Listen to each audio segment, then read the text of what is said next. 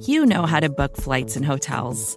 All you're missing is a tool to help you plan that unbelievable travel experience. That's why you need Viator. Book guided tours, excursions, and more in one place. There are over 300,000 travel experiences to choose from, so you can find something for everyone. And Viator offers free cancellation and 24/7 customer support for worry-free travel. Download the Viator app now and use code Viator10 for 10% off your first booking in the app. Find travel experiences for you. Do more with Viator. In 2022, Team Milk came together by sponsoring female marathon runners for the marathon in New York City. Today, they're more than 20,000 strong. In 2024, Team Milk is making an even bigger commitment to female runners and launching the only women's marathon in the U.S. designed for and by women. The inaugural Every Woman's Marathon will take place in Savannah, Georgia on November 16th, 2024. You can learn more and register for the marathon at everywomansmarathon.com. Hello. Before we get started, I want to tell you about who is bringing you this show this week. It's Squarespace. Squarespace is the easiest way to create a beautiful website, blog, or online store for you and your ideas. Squarespace is the way to finally build that site you have been meaning to build for years. It features an elegant interface, beautiful templates, and incredible 24/7 customer support. Try Squarespace at squarespace.com/longform and use the offer code longform at checkout. You'll get 10% off. Squarespace. Build it beautiful.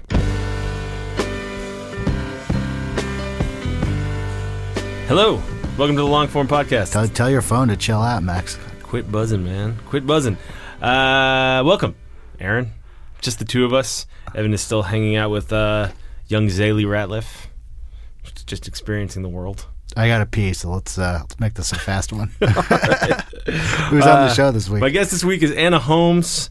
Anna is currently, I think her title is head of editorial development at Fusion. Yeah. I definitely could have botched that. She works at Fusion. Yeah. She's trying to figure out the future of Fusion. Founder of Jezebel. And she's the founder of Jezebel, yes. She started Jezebel for Gawker. She worked there for 3 years. We talked about Jezebel. We talked about Fusion. We talked about how you make a life writing when you're doing these other jobs and sort of thinking big picture editorially.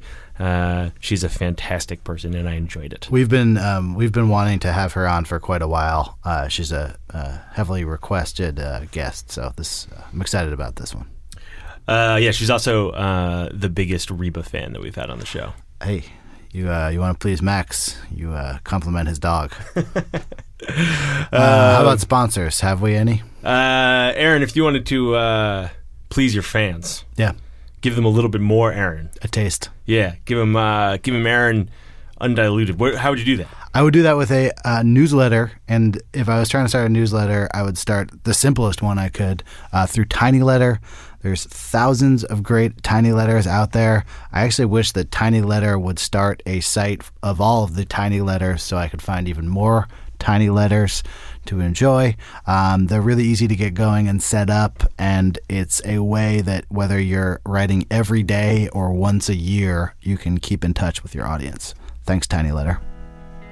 Here is Max with Anna Holmes.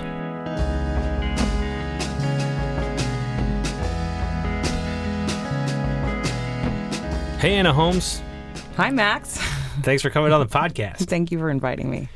I have so many things that I want to talk to you about, but I think that we should start with the most recent thing of yours that I read. Seems pertinent to the podcast, to this show, which was in the New York Times Book Review.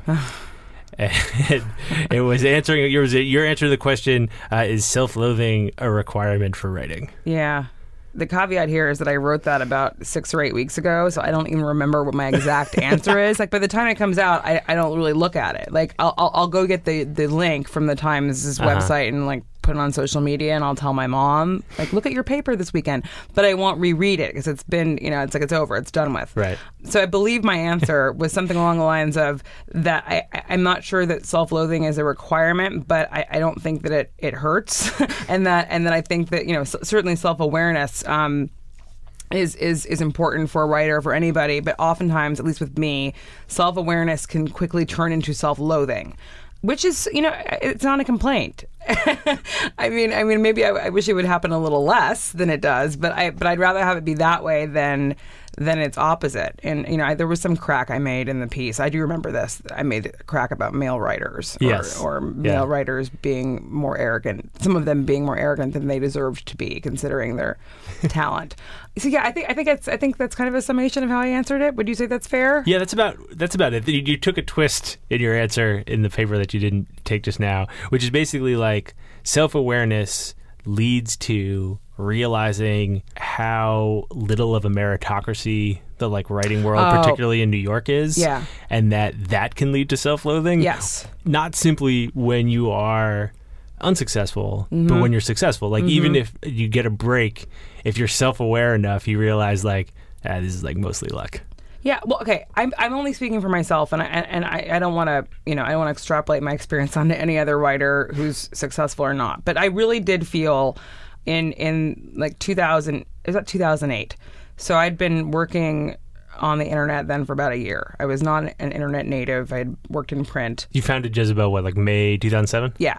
And before that, I'd always worked at magazines. And I guess I was somewhat aware in my 20s and early 30s when I worked at magazines that it wasn't a meritocracy. I mean, it was obvious by looking at the mastheads of magazines and where those people went to school and the fact that people knew each other. I mean, I knew that there was a lot of nepotism around, but it was only when I got to the internet, so to speak, and I started really engaging with the writing that I saw on other websites and trying to, commission people to write for us, that I became aware of how much of what had been published, at least previously in my life as a consumer of media, wasn't always as good as what I was seeing on the internet. And that goes for myself. I mean, it wasn't that I thought that my shit doesn't stink. It was just that I realized that a lot of our shit stinks when you compared it to the stuff that was being written online. Do you think that's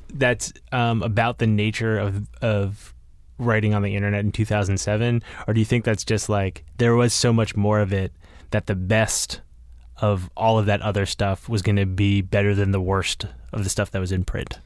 It felt like there was a lot more relevance to what was being discussed and written about online than there was in print media, which, I mean, I don't think anyone would argue with that. Right. I mean, a lot of magazines just looked increasingly like dinosaurs, even newspapers at times, compared to what you found on the internet. Newspapers are dinosaurs. Crazy. No one's ever said that before. So it's hard for me to articulate exactly why that is. But I also had my own experience editing people who wrote for the web was that I had a lot of opinions about what they did. I had a lot of opinions about how they should do it, but I was also aware of the fact that I could never do what they did. I never could have done any of the things that the writers that worked for me on that website did, which is to say I could not have woken up at 7 a.m. and had an editor, me, throw a couple links at me and then read the stories that were contained in those links and then think about them in my head and try and come up with an angle or an opinion that I could then spit out in 45 minutes and do this in fairly perfect English and then have it published and not totally embarrass myself. That doesn't mean that everything that we published was perfect, but I couldn't have done that even once a day. Uh-huh. They were doing it 6, 7, 8, 9, 10 times a day. So that was also part of the self-loathing that crept in. So as much as I loved that job and I felt very proud of what we were doing, I was also well aware of that. Although I was very good as a boss and I was very good at directing people, like being air traffic controller or having big ideas, I couldn't actually do the things that they were doing. Is that because you felt like you were from a different generation, or because you just don't kind of have the brain for the quick hit blog game? I seize up too much. I get paralyzed as it is writing, and to do that sort of work, you had to not be paralyzed. I mean, Erin Carmon, when she started, I think she started in 2009, maybe it was 2008, but she'd come from Women's Wear Daily, where she was a media reporter, and she'd never worked on the internet before. And I remember, the first couple weeks after she started, I know that she felt pressured. I mean, she felt pressured to produce a lot of material. And at one point, I told her, Erin, you just have to get out of your own way and have confidence in your own ideas and opinions and just put stuff like type stuff out, like put something down on paper, so to speak. She will say now, I think she would, that helped her a lot in terms of getting out of her own way and learning how to write faster. But I was giving her advice that I couldn't even take myself. Like, there's no way I could have done that. Just no way. But I, it's funny because, like, if you look at her, at what she does now, I mean, she's on TV a lot. When she's writing things for MSNBC, when she was writing for Salon before she went to MSNBC, she would turn around things very, very, very quickly because it was a skill she developed. I mean, maybe some people have it innately. I don't think that she had it innately, but she did take my words to heart and get out of her own way. Right. But I couldn't do that myself. So part of the self-loathing thing was like, I can't do it, what my writers are doing. Part of it was becoming more and more cognizant of the fact that certain positions that people had in New York media were not always, they didn't quote unquote deserve them. And that's a horrible thing to say. And it's also, you know what? That's the case in any industry. It's not specific to New York media. But I think that for a long time in my 20s, my early 30s, I really was under the impression that someone, for example, who went to Yale or Princeton was better than I was. Or that, if they'd been published in this place and I hadn't, that they were better than I was. I mean, I really bought into that. When I started to not buy into that anymore, I think that was very freeing, but it led to a certain amount of self-loathing because some of the success that I'd enjoyed, I wondered how much of that was just pure luck. How much of it was the fact that I went to college in New York, and then I had internships in New York, and then I, got a job from one of those internships, and then I, like things that didn't make me any better than anybody else, but I just happened to be in the right place at the right time. And I still feel that way at times. I mean, there are times when I try to be proud of things that I've accomplished, and then there are times when I'm like, I don't know, whatever. Like when I'll downplay that sort of stuff, either out loud to other people or just in my own head. And it's not, it's not something I talk to other writers about very often. That's the weird thing. I don't talk to other writers about like their issues with self-loathing. I mean, what do you think about self-loathing? Do you have self-loathing? Oh, tremendous. Yes. Massive self-loathing. Any listener to this podcast knows that that's the case. But I thought that question was like kind of like trolley self-help ultimately. Because like the question or the answer? The question. Because I think like anyone would want the answer to be yes. Right? Yeah. Any self-loathing writer wants to answer that question and be like, yes, you actually do. Yeah. So all of this like self-inflicted pain, the self-loathing there, it's a requirement. But I don't know that self-loathing makes you a better writer. I think self-awareness does. I don't know that self-loathing does. No, I agree. I'm just saying like whichever editor of yours came up with that question, it was like, that's a good internet question. I'm interested in those early days, 2007, 2008 of Jezebel. You are? Okay. No. You seem interested in them. No. I have lots to say about them, but I just, sometimes I worry that I talk about them too much. So don't be self-loathing about my curiosity. Okay. It's genuine. Okay. But we can like avoid some third rails if there's shit you feel like you've talked about over and over again. There's no third rails. In hindsight, right? It now is actually like kind of a long time ago. I know. It was 8 years ago. It's like kind of wild. It is a long time ago. Yeah, it's like fully history at this point. Absolutely. I went back and read your first post, the like manifesto. Oh, that Mo wrote? Yeah, Mo Tasic. Yeah, the like the 5 lies of women's magazines, and it's so interesting. The site was completely set up in opposition to women's magazines. Yep. And I'm interested in what you think the impact has been on women's magazines. Okay. This is a difficult question to answer, and I will try to do my best. It absolutely was set up in opposition to women's magazines, in part because I had worked at women's magazines and was very upset about them and self-loathing for having had worked at them, but also because I felt that they were irrelevant to the lives of women, contemporary women. And it was also like a good conceit to have. I mean, we had someone or something to fight against. Because that original manifesto was directed at women's magazines, we had to keep up our battle against them. It wasn't something that I was going to go, like we weren't going to go after them for the first month and then forget about it. So it was a constant source of irritation. Women's magazines were, but they also provided a constant source of content because there were at least 7 to 9 large women's magazines, American women's magazines that came out each month that we could go through, and we did. We went through them all and picked out stuff and made fun of it or trashed it, or we were not very nice about it. I don't feel guilty about that, but we were relentless. It was relentless. There was at least 1 or 2 things a day on that site about women's magazines. So at first, I wasn't aware really whether we were having an effect or whether anyone was listening. But, a couple of years in, what I started to see was this. I started to see that the women's magazines that we made fun of or critiqued or trashed or all of the above were starting to tweak their stuff a little bit. Usually it was on their websites, and their websites were not that robust back then. Like, no one really read Glamour's website or Cosmo's website. And if they did, they were usually just putting content from the magazine on the website. It didn't feel like there was an independent operation at some of these magazines to really build their websites.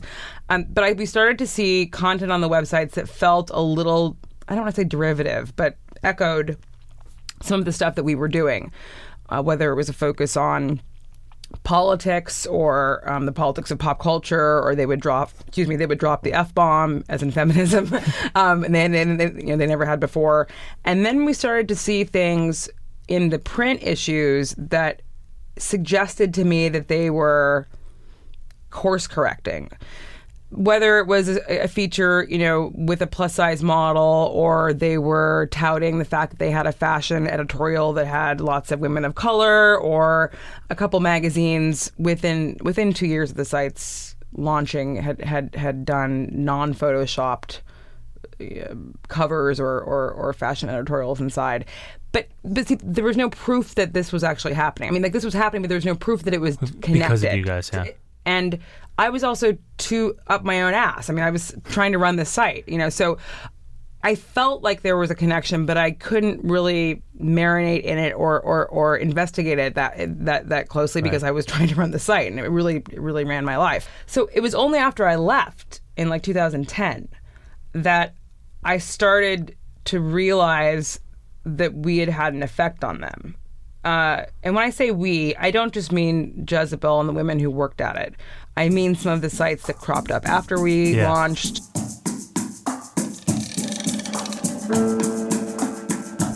Quick word from our sponsor, Squarespace. Squarespace is the best way to build a website. You probably have an idea for a website right now. It is a good idea. It's a better idea than you think. If you have some doubt, if you're not sure, I'm telling you to go for it. That idea is good. Maybe it's your personal website. Maybe it's a portfolio for your work. Maybe it's a business you've wanted to start. Maybe you own a business already and you just haven't gotten around to building a website. Either way, no matter what it is, go ahead, build that website, and you should do it with Squarespace. Squarespace is super, super easy. They've got these beautiful templates. You don't need to know a lick of code. Everything is just plug and play. It just works, and it works anywhere, any device, your phone, your tablet, your desktop. Your site's going to look great no matter what. Plus, if you go to squarespace.com/longform, that's squarespace.com/longform. If you use the code longform at checkout, you'll get 10% off when you pay. Plus, you'll get a free domain. But here's the thing. You don't even need all that. Just go to squarespace.com and try it out for free. Start building your website. See how easy it is to use. You will not find a better, more simple, more elegant way to build that website, to finally build that website that you've been meaning to build. I promise you, you will feel better when it's done. Squarespace. Build it beautiful.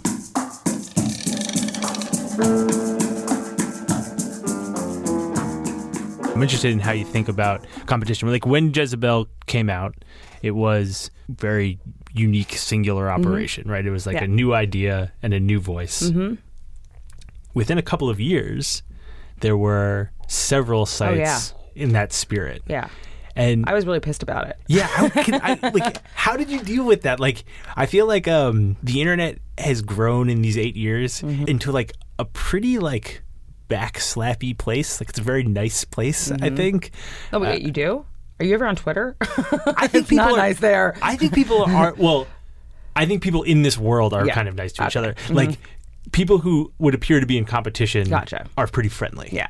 And I wonder, is that real? Or do they kind of like fucking hate each other? And I'm interested in, for you, how that was, say, pre-Twitter or not, whatever, having all these sites pop up that were very clearly trying to recreate some of what you had built. Well, nowadays, I feel that people are friendly with one another because I think there's an acknowledgement that there is room for lots of different people and lots of different sites, even if they kind of, are in the same genre, so to speak. And I can only speak for myself, as I keep saying, but when I think the first the first site that cropped up that seemed like it was a reaction to or a response to Jezebel or an attempt to mimic it somehow was either something called The Frisky or it was Slate's XX site. I don't remember which came first, but I know that my reaction to Slate's XX site was extremely internally violent, which is to say, first of all, they hired away one of my staffers, so I got pissed off about that.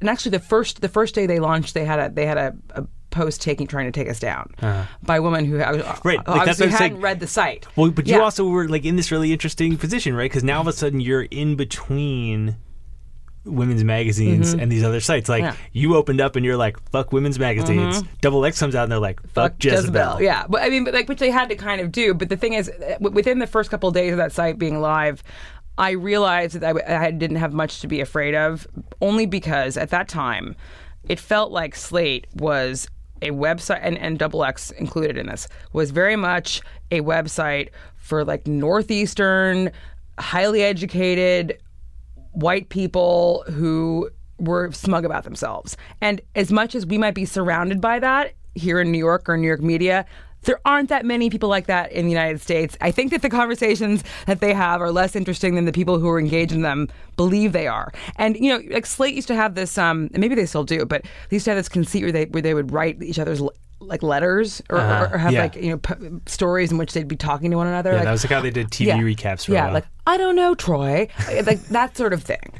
Everyone's named Troy. Well, actually, there's a Troy there, and he's my friend, and he did not participate in this, so I'm using him as an example, but he does not participate in the like back and forth like that. But that whole kind of conceit was also, or that tone was very much part of XX. And because of that, and because I got that sense, you know, pretty quickly, I did not become concerned that they were going to overshadow us, because I just felt the audience for that was minuscule compared to the audience we were going for, which I felt was, I don't know, more populist, if that's a good word. You know, when I say I was kind of like, when I felt like violent about it, I mean, that's maybe a hyperbole. I just felt an extreme amount of concern, but then I also felt an extreme amount of determination that I would not ever let them be quote unquote better than us. They were never going to approach us in traffic. They were never going to approach us in influence. Like, I was going to make damn sure this was never going to happen. And how I was going to do that was I was just going to like work harder. I was going to like show them up as much as I could at every turn. We were going to be faster, better, more colorful, funnier, you know, more relevant, more inclusive, you know, yada, yada, yada. And I think that we were. I'm not talking about the XX that exists now. Yeah. Because here's the interesting thing. You know, after I left Jezebel, the internet changed somewhat, which is to say that people stopped going to URLs, to websites. They started reading stuff through their social media feeds. And that's the way that I read it as well. So although I used to read Jezebel and XX and other sites by going to their homepages and getting a sense of like what they were all about, and you know, now I only click on the stuff that like really captures my eye as it comes through my Twitter feed. It's almost like the fight doesn't matter as much because very few people are looking at them as like cohesive entities anyway. Exactly. I mean, that's been a way that's changed. You know, my reading habits have changed that way, but it's also changed maybe how I regard certain media outlets, because I don't see them as a cohesive whole, and so I don't expect certain things from them. But going back to like the kind of copycat sites, and I'm hesitant to use the word copycat because it sounds pejorative. Although I felt very much like they were being copycats back then. They had their own spin on things, and I think that if I felt now that I had lost to them, that we had somehow lost this battle, whatever that battle is, then I might be speaking, you know, very differently about it. But I felt like we came out on top of that, because the sites that cropped up after our launch that were obviously inspired by us in some way, shape, or form were not as good as we were. They just weren't.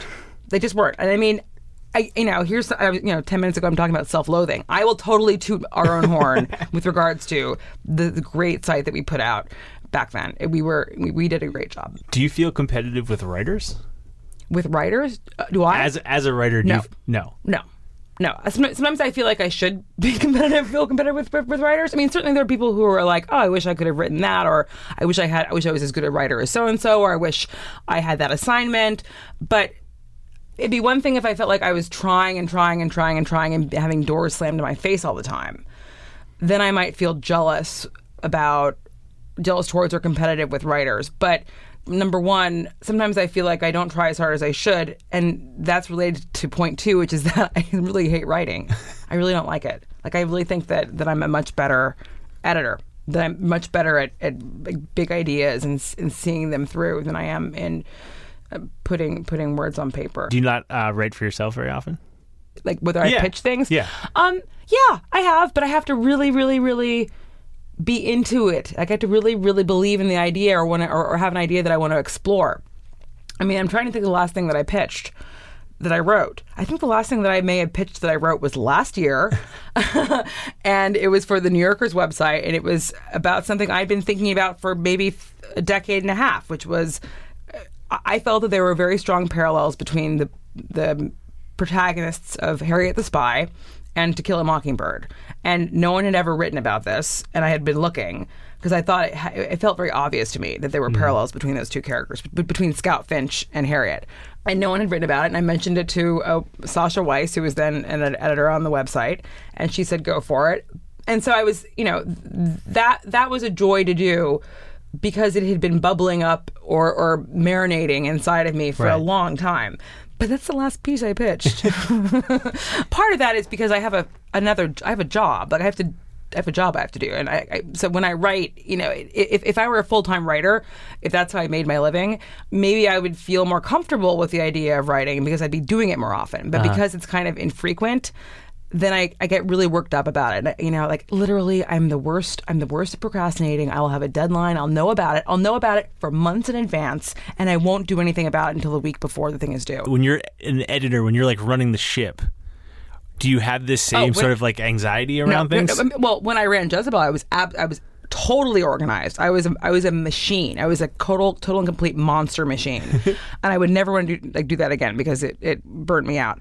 The reason that I was a machine when I ran Jezebel was because I felt that I had to be in order for the site to function. I don't have that sort of job now, so I can be a little messier, so to speak. And I'm also not overseeing 7 to 8 different people who all have questions for me, at any given time of the day, where I have to, really be present for them. I was interested because it felt like you were sort of setting up. There was like a dynamic one that Anna the writer is slightly different than like Anna the manager. I think I think I may be more in control, or I feel more in control when I'm a manager / editor. The fact is, like, I have a lot of ideas that I really like, but I also know that I'm not the best person to execute them. I mean, oftentimes there's no way I should be the person to write about something, but I might have a good idea, and I really actually enjoy that more than writing itself. I enjoy having a good idea and finding the right person to pair it with and seeing it come to fruition. That feels very connected to the story you're telling about Arid. Not feeling like you're the right person to write the piece is very connected to not being able to take your own advice about being fearless. That's true. Here's one question I have. What is your job? My job right now, my title is I'm the editorial director of Fusion, but that's a new title. Before that, I was the editor of Digital Voices, which didn't really mean anything. I don't understand either of those titles. I know, but I have a second question, which maybe you should answer first, which will help me understand. Okay. What your job is, which is what is Fusion? What is Fusion? Everyone loves this question. What is Fusion? Fusion is a media company that is owned by 2 other media companies, both very large, one of them being Disney and one of them being Univision. You might have heard of them. Might have heard of them. It's a digital-first media company that has a television, like a cable TV arm. There's a cable TV channel that I don't get, because it's on Time Warner Cable right now, and has a purely digital presence, a website, and assorted platforms that it uses, Snapchat, etc. And I work on that side of the equation. So I don't work on the TV side, which they call it linear. This was something I didn't know before because I'd never worked in a TV company. So linear is the TV and digital is digital. So that's a weird word. Linear? I don't really quite understand where I don't either. I don't get it either. They give you like a glossary of like corporate bullshit when you take a job like that? Right. Speaking of corporate bullshit, actually, no, I'm not telling that story. Okay. No, you can't do that. So maybe I'll tell you when we're not being recorded, but I'll put it this way. When I got hired, I told them... What is the corporate bullshit story? Come on. Oh, it was okay. Well, we used to be in a building that was owned by Disney in near Lincoln Center, and we wanted to paint some of the walls in our office.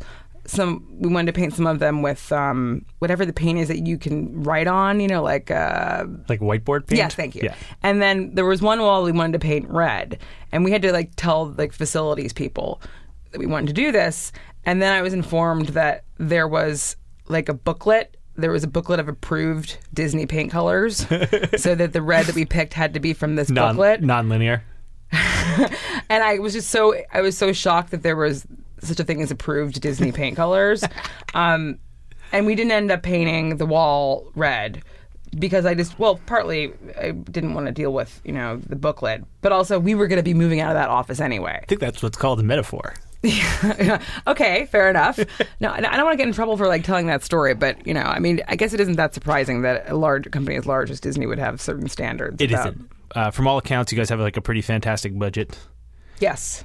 And it is not super clear yet what you're trying to build. To the outside. Yeah, I'll just speak for myself. I also think it's probably not super clear what we're trying to build from the inside. I think we're still figuring out what we're trying to build. I think that we look at the digital side of the operation as being a place to experiment, not just with things that might end up on the linear side, like on TV, but that things. I can't believe I just used the word linear. but also You're for the part of parent the machine, companies. Holmes. I know. I'm totally buying into it, hook, line, and sinker. But also for the parent companies and how they produce and distribute content digitally for other brands within ABC / Disney and Univision. You're kind of like an R&D lab?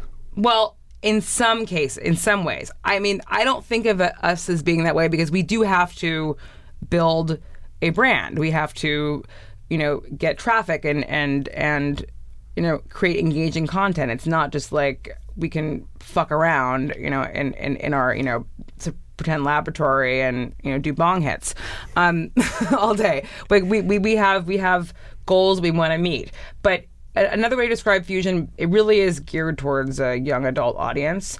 I don't want to use the word. Don't use it. Don't even use it. But you know which word I'm talking about. I do. My feeling about quote young adults is this. I don't actually think that there's a secret sauce for them, and I know a fair number of them. I think that they like the same sort of things that I like.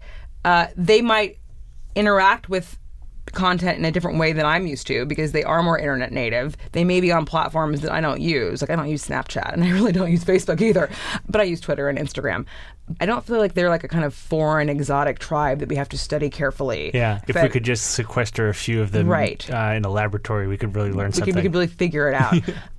I don't think they're that complex. I have complaints about that generation at times. But in terms of what sort of stories that they want to interact with or encounter, I don't think it's that difficult. And I do believe, and I believe this about Jezebel. I really did believe with Jezebel that if we built it, they would come. That if we were inspired and excited by the things that we were doing, and if we were writing about and featuring people, topics, ideas, opinions that excited us, that would be somewhat contagious if there had to be other people like us. And there were. And I do believe that, in case of young people. I don't know if your listeners are going to know which word I'm avoiding using, but...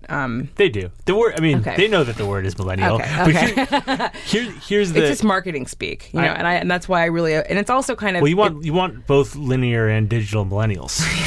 Exactly. Oh my God, I'm going to slap you. But I'm glad you brought up Jezebel, right? Because what you're describing with Fusion sounds to me hard. Yeah. With Jezebel, in hindsight, right? Same way with Deadspin. Mm-hmm. There was just this huge gaping hole. Yes, there was. In the coverage, yes, right? Yes, there was. And the people you were writing for were you, mm-hmm. right? Will Leach was just writing the site that Will Leach wanted. You were just writing the site that you wanted. Exactly. It is not clear to me that anyone knows what these young people want. Yeah. Well, you know what? I don't know that anyone knows what they want, but I do think that you can look at them and glean certain things. For example, they're much more diverse ethnically and in many other ways than my generation is. So if you're going to do content for them, then you have to acknowledge that.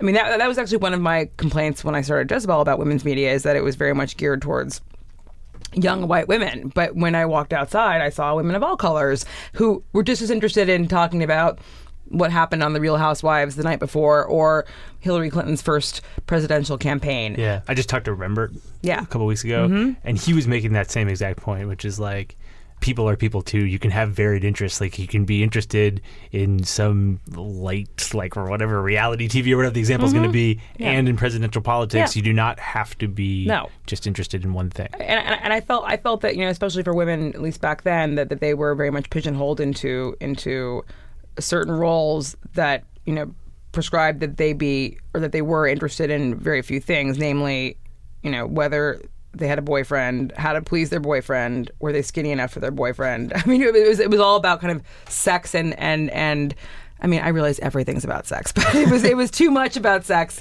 to the exclusion of the other interests that women had. So, but going back to the young people, the snake people, I don't think they're probably that difficult to crack. But the difference is, well, first of all, I don't run Fusion. I ran Jezebel. If you want to make a comparison between the two, which I don't think would be instructive, but the one or if I were going to, what I would say would be this: Fusion is an enormous company that has a lot of money and a lot of people. There are a lot of cooks in the kitchen. With Jezebel, it was me and it was two other women, and then two other women got hired, and then two other women got hired. But because it was so small, we could be very focused. So I think it's maybe harder to define something when you have a staff of many hundreds than when you have 7. It's a different era. It's in terms of like the amount of resources we have. It's great. I have many more resources at my disposal than I did at Gawker Media. When you take away resources, it might force you to focus in a way that you don't have to when you have access to lots of stuff. So I mean, I'm just kind of talking out of my ass here, but I do feel like it's not that instructive to compare them, but I do think that size is probably an issue, and we're under more pressure than I was. I certainly felt like I was under a lot of pressure at Gawker Media, or at least with Jezebel, for it to make it succeed. I mean, the idea that it would fail, that my name was going to be at the top of it, filled me with a lot of fear. How's it going? How's it going? It's good. We have a new editor. So we had Jane Spencer, who was our editor-in-chief, and then she got promoted up to the C-suite, if that's the right word. And Alexis Madrigal, who was the head of our Real Future vertical, is now the editor-in-chief. And he is great and has a lot of energy, and I don't know how he has so much energy. It might be that he's younger than me. He's not a young person, though. Actually, I think that he is. He's technically a young person? I think he's technically a young person. I think he's like 32. I think that's technically a young person. I think everyone feels really energized by his energy. I was literally just in Miami yesterday. The company is based in Miami. And I'm not a big fan of Miami, to be honest. But I had to go down there for a kind of like company-wide meeting. So I literally got up at 5 a.m, got on a plane, left at 7, arrived in Miami at 10:30, went to the office, was there till 4, got driven back to the airport, got on a plane, and came home. If it was winter, I may have stayed a day or two, but it's really stinking hot down there. But I just felt like the energy, even yesterday during that company meeting, was great. I wish that we were all in New York. Like, I wish they weren't based in Miami. I wish that we were all in the same place. Mm-hmm. Alexis is in Oakland, right? And Alexis is on the West Coast. He does travel a lot, though. I mean, he comes out to New York quite a bit. So he doesn't feel that far away, and he's very, very involved. So the energy is optimistic. Yes, absolutely. From the outside, here's what you see. Mm-hmm. If you're paying some attention to this, which I do. Yeah. No one knows exactly how much, but it seems like everyone's making like quite a good amount of money. That's one narrative about the place. Okay. I know. And people are not super clear about the long-term vision of it. People don't really know what it is, right? People keep asking you, like, what is Fusion? Mm-hmm. What's it like to kind of be this thing that gets joked about and people don't really know what it is? And like, you and Alexis are like widely beloved people. And it seems like the place you're working for gets kind of like knocked around a lot. And I just wonder what it's like. I don't pay that much attention to that stuff, only because I know that if I did, it would probably get me down. So I purposely avoid it. So the ways in which Fusion gets knocked around, I mean, I'm somewhat aware of it, but not as aware of it as I could be. Like, I'm just not a masochist. I don't even have a Google alert on my own name. Like, I refuse to do that. I don't want to know. I don't want to know. I think I've gone through a kind of evolution with regards to how I feel about some of the jokes being made about it. I started about a year ago. So at the beginning, I didn't really care because it's like it was new. I mean, it had been around for a year, but it's a new iteration. It was staffing up, and I'm like, what? We're trying to build something. We'll see. I think by like 6 months after that, when there were jokes being made, that I started to feel bummed about it when I did hear about them. And I couldn't always answer the question, what is fusion, with a lot of specificity, because I wasn't sure that I knew. And I wasn't sure that, I think we were trying to figure that out. Now, I don't feel as bummed when that sort of stuff gets thrown around, meaning jokes or criticisms, only because I have seen a real evolution and a change in what it was from 8 months ago to what it is now. And I felt a big shift in the energy level of the people who were there. They always had their eyes on the prize, but it feels like everyone understands what we are working towards. And, if someone were to ask me, and this is not the official line, so this is just me talking, okay? Alexis might not agree with us. But if someone said, what do you think fusion should be? What I would say is that I think that fusion should be something akin to Vice, meaning with that scope and reach, but not for white hipster dudes. That actually reflects the United States and the people within it. And that is me taking a knock at Vice. And I realize that Vice is not the same now as it was when it was first founded, but that is still very much part of its DNA, hipster contrarian white dudes. And, that very famous scene in Page One where David Carr goes after Shane Smith, like his contempt, I do share it to a certain degree. I think that there's space for a company of that size and reach that's going after a similar audience in terms of the age range, but that actually feels much more relevant to the lives of that people actually live. Do you think you guys are going to pull it off? I don't know. I mean, it's okay to not know. I don't want to say yes and I don't want to say no. I feel more optimistic about that now than I may have like 8 months ago. There are a lot of moving parts. I mean, like, as I said, there's a whole TV side, the linear side. We interact with them, but they have their own thing. They're doing their own thing. So it requires a lot of these different departments succeeding together and learning from one another. So I hope that doesn't sound pessimistic when I said I didn't know, but I feel like we have the backing and that we have the people and are starting to get even more people coming in who can make that happen. So I feel much more optimistic about it. Are you getting to do that kind of work you were doing in the early days of Jezebel? Are you getting to do that kind of work where you're like helping writers get over their fear? No, because when I got hired, I told the man who hired me, I told him I didn't want to edit. I told him I didn't want to edit writers. How come? Because I did not want to be wedded to the news cycle. I was very tired of that. And as much of an adrenaline rush as it can be to like pay attention to what people are saying, what's happening, and have someone respond to it, that is so much more ubiquitous now than it was when I ran Jezebel. I mean, everyone has a fucking take. I'm so sick of it. I'm so sick of everyone's opinions. I don't want to be in the position of having to like edit people's opinions that much. I also don't want to be in the position of having to respond to the news cycle. Yeah. I find it utterly exhausting, and that's part of what burned me out at my last job. So when I took this job, it was with the understanding that I would be creating content, for lack of a better word, that had relevance to the world today, but that was not reactive, that would take a while, whether that was an interactive or a short video or a little mini doc or a long form narrative piece of graphic journalism. These were not going to be, give me a hot take about something in 2 hours. I like that Stevie Wonder backup singer one. I love her. She's okay. Here's the whole reason. The whole reason that thing came about is because, and it's a series. It's gonna be a series about people, young people, quotes, and their jobs. It happens that one of the young women in our office, Akilah Hughes, who's a very funny writer, just dropped one day out of nowhere that her friend was a backup singer for Stevie Wonder, and I'm like, what? Because I'm obsessed with him. And I'm like, what are you talking about? You know someone who does that as a job? And she's like, yeah. I'm like, can I have her email address? How can I become that person? Well, yeah, and I don't really want that job because I don't have a good voice. But I just thought, like, what a fascinating gig. And also, the woman that we profiled, Jasmine, hits the sweet spot of like who we're going after. She's 27. She's probably 28 now. She's a Miami native. She's Puerto Rican. She's lived in New York and in Miami and LA.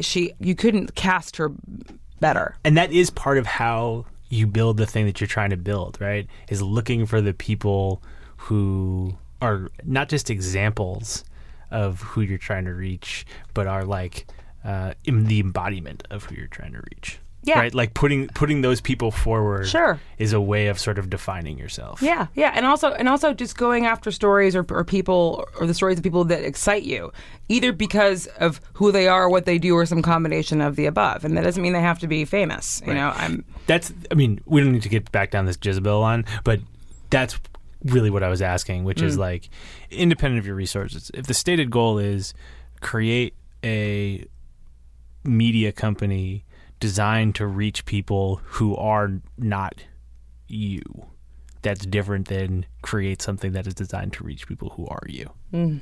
If you're going to follow what you're curious about, there's a leap there if it's meant to appeal to young people. Yeah, but I think that oftentimes it will, because I would like to think that I have a curiosity that is similar to that of someone a little bit younger than me. I mean, I do feel myself like getting calcified as I age, or like, you know, those kids and their music and you know being curmudgeonly. But I think that connects to what you were saying earlier, which is like they're still fucking people. Yeah. Like what is interesting is interesting. Yeah. What's it like when you like click a Jezebel link and you land there? Is it like running into like an ex on the street? No. I feel very much apart from it. When I first left, I couldn't look at the site for about a year, meaning I purposely didn't look at the site because I knew that I was going to get irritated.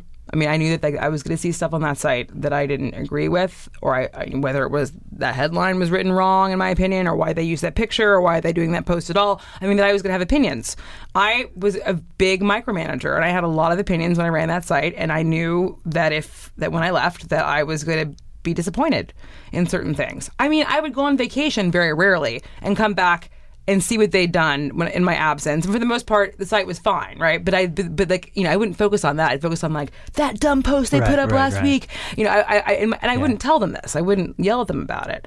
I really had to, for my own mental health, and also to give them some freedom from me getting in their faces, not look at the site. And I'm not saying I always did that successfully. I do think that the staffers who remained after I left, and then Jessica Cohen, who was the editor-in-chief after I left, I'm sure they felt my presence to some degree, and I'm sure part of what they felt was probably because I was pushing it onto them somehow. I mean, because, you know, I still talked to them. Right. I just felt like it would be destructive if I were to read the site. And by the time that I felt ready to read it, so to speak, I wasn't reading the internet the same way. Right. I mean, like literally, the internet had changed while you took your sabbatical. Yeah, I mean, like I don't know when I signed up for a Twitter account, for example. It may have been 2008, but I didn't use Twitter until I quit Jezebel because I had an RSS feed.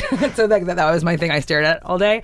And so when I started using Twitter once I quit Jezebel, it also felt like that was the same time that Twitter started getting bigger among media people, and like that's how I started reading content was on my Twitter feed. So, and I stopped going to homepages. I mean, I'll go to the Times homepage quite a lot. Yeah. You know? That's it. That's it for me, too. I'm interested in your relationship with Twitter, though. Oh, God. Go ahead. You can ask. I don't even have a specific question. You tweet all the time. You're good at it. No. I don't tweet all the time. I used to tweet all the time. If you could see like a chart of like the volume, it went down quite a bit because it's exhausting.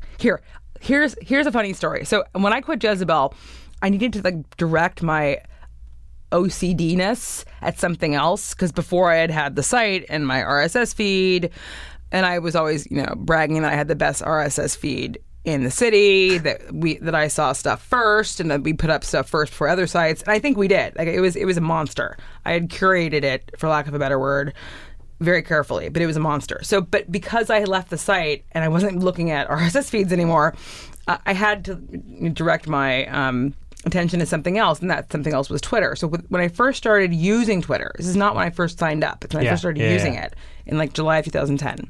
I think I felt somewhat aimless because I didn't take another job. So what I would do is I would look at Twitter at the same desk in my second bedroom at my house where I had worked on Jezebel. And then, like, let's say I'd go out to lunch, which is something I didn't used to do when I ran Jezebel. I would never leave the house. When I came back, I would, and I followed a lot of people back then. I still do.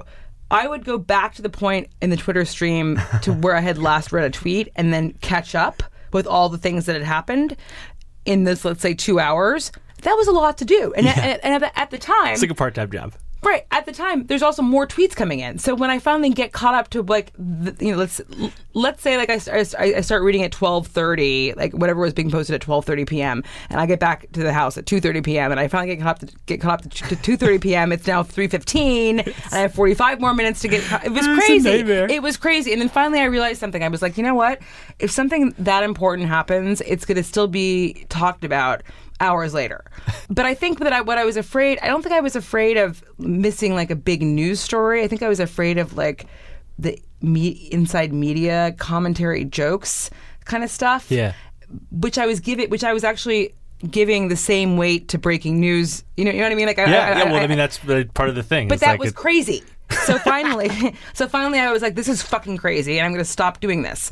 And so I still was on Twitter and used it, but I didn't have FOMO, as they call it now. I didn't have a fear of missing out. Yeah.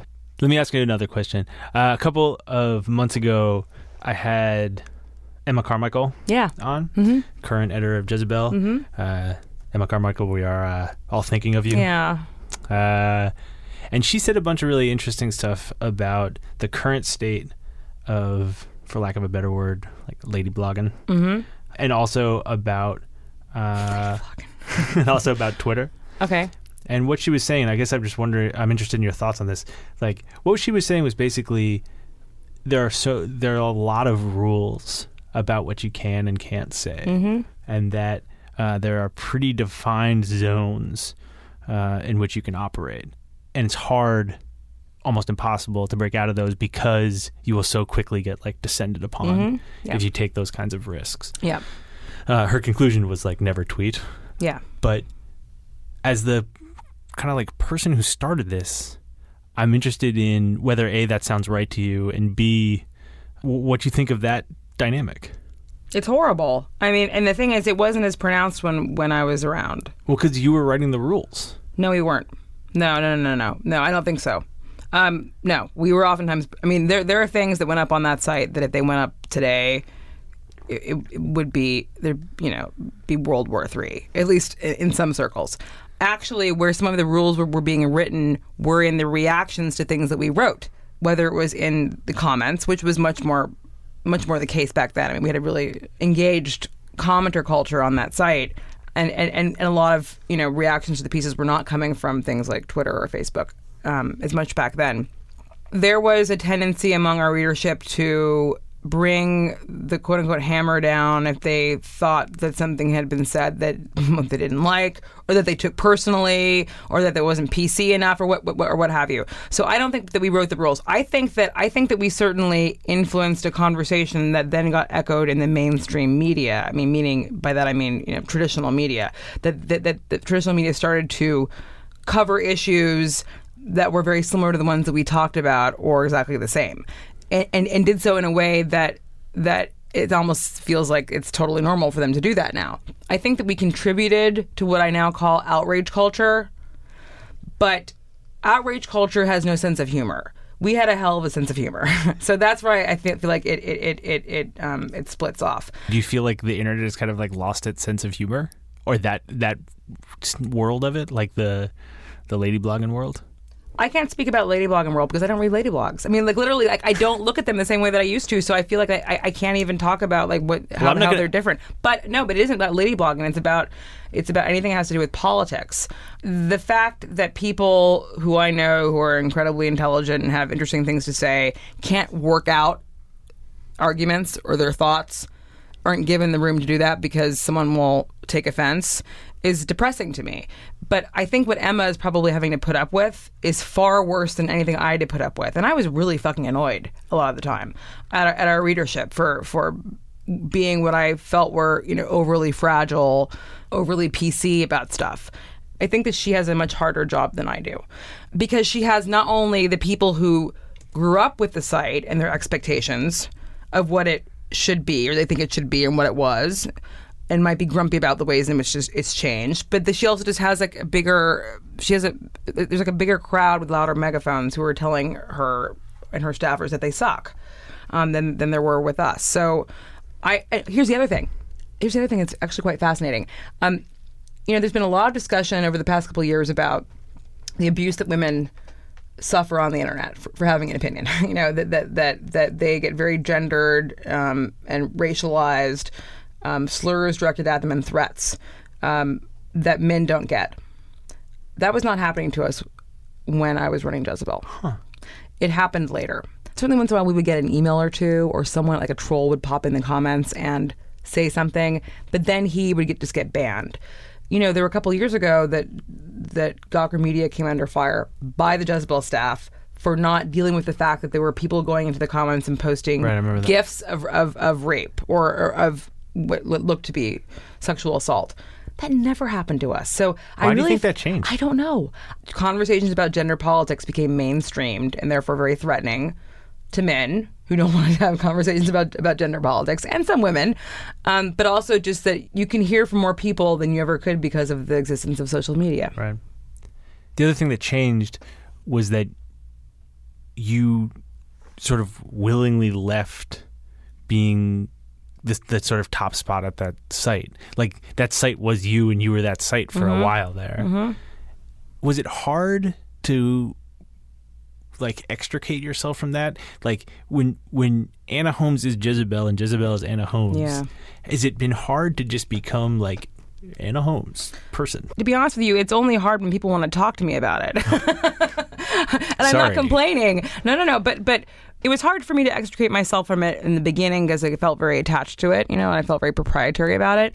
And then I agreed to do a book for them that was based on the site. And so that almost kept me in that orbit a little bit more. Even though I wasn't running the site and I wasn't even reading it, right, I was working on this book. It was still a brand that was attached to me. But, at the time that I had said yes to doing the book, I felt like, well, if they're going to do a book, then I should be the one to do it.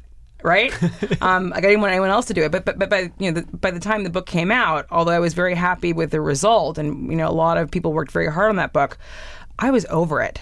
It wasn't that I was over the book. I was over being attached to that brand. It was, the book came out in 2013, so it's 3 years after I had left. It felt like I was swimming backwards a little bit. So, but once that was over, once the book had come out and the publicity had been done, I really did feel like I was released in some way. I'm more interested in talking about it because of the effect that that site had on other media, and because of the ways in which the people who worked there have moved on. I don't want it to be like I'm reliving glory days, because on the one hand, it was an extremely challenging, very, very, very rewarding job that I was maybe one of the best things that ever happened to me. On the other hand, I don't want to be talking about it in 5 years. What do you want to be doing in 5 years? Oh, I don't know. I think that the writing thing is a fear. There's a fear associated with it that I have to work through. I've had people say, why don't you write a book? And they're like, oh wait, you've already written 2 books. I'm like, well, no. But I published 2 books, but I didn't write them. The first one was a big research project that I wrote part of, but that was also mostly made up of other people's material. It was an anthology, or kind of like a cultural history. And the second book, the Jezebel book, was something I oversaw. I, edited it. I chose all of the art for it and had very strong opinions about that, and edited the copy of the writers who wrote those many thousands of entries. But it wasn't my book. And I would never call it my book because that would be dishonest. It was a collaborative effort. So when I've been asked, why don't you write a book, or why don't you write another book, I usually respond, well, first of all, to write a book is a enormous commitment. And I would have to really, really, really, really be interested in a topic in order to commit myself to that. Because the 2 books that I did already were crazy and took a lot out of me. And those weren't even like my own writing. Also, I'm not sure that I have anything to say at that length.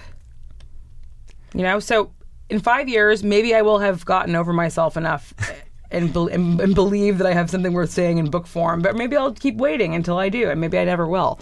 I heard once this editor, this like a great editor, told a writer, you just got to get over yourself and do it.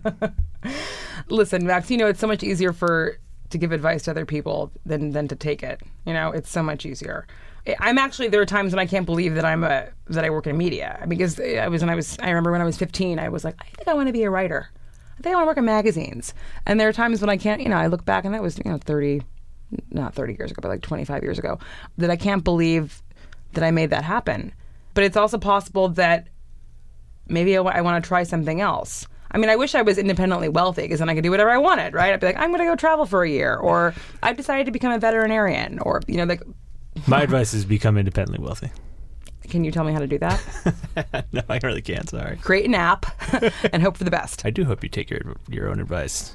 I'll try. Write a book. Maybe. Write what you want to write. We'll see. Get over yourself. I know, I should. Anna, thank you so much for taking the time. Thank you, Max.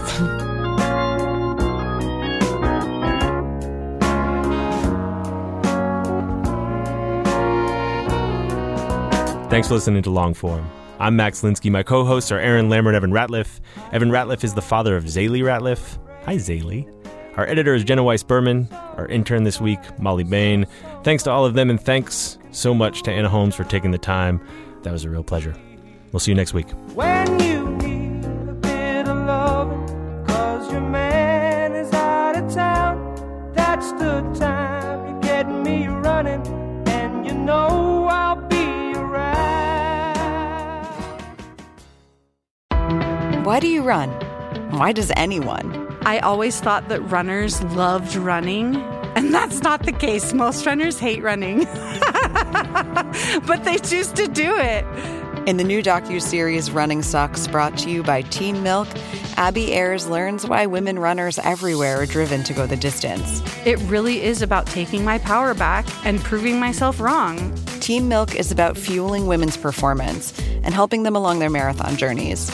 You can sign up now for the inaugural Every Woman's Marathon, taking place in Savannah, Georgia on November 16th, 2024. Learn more and register at everywomansmarathon.com.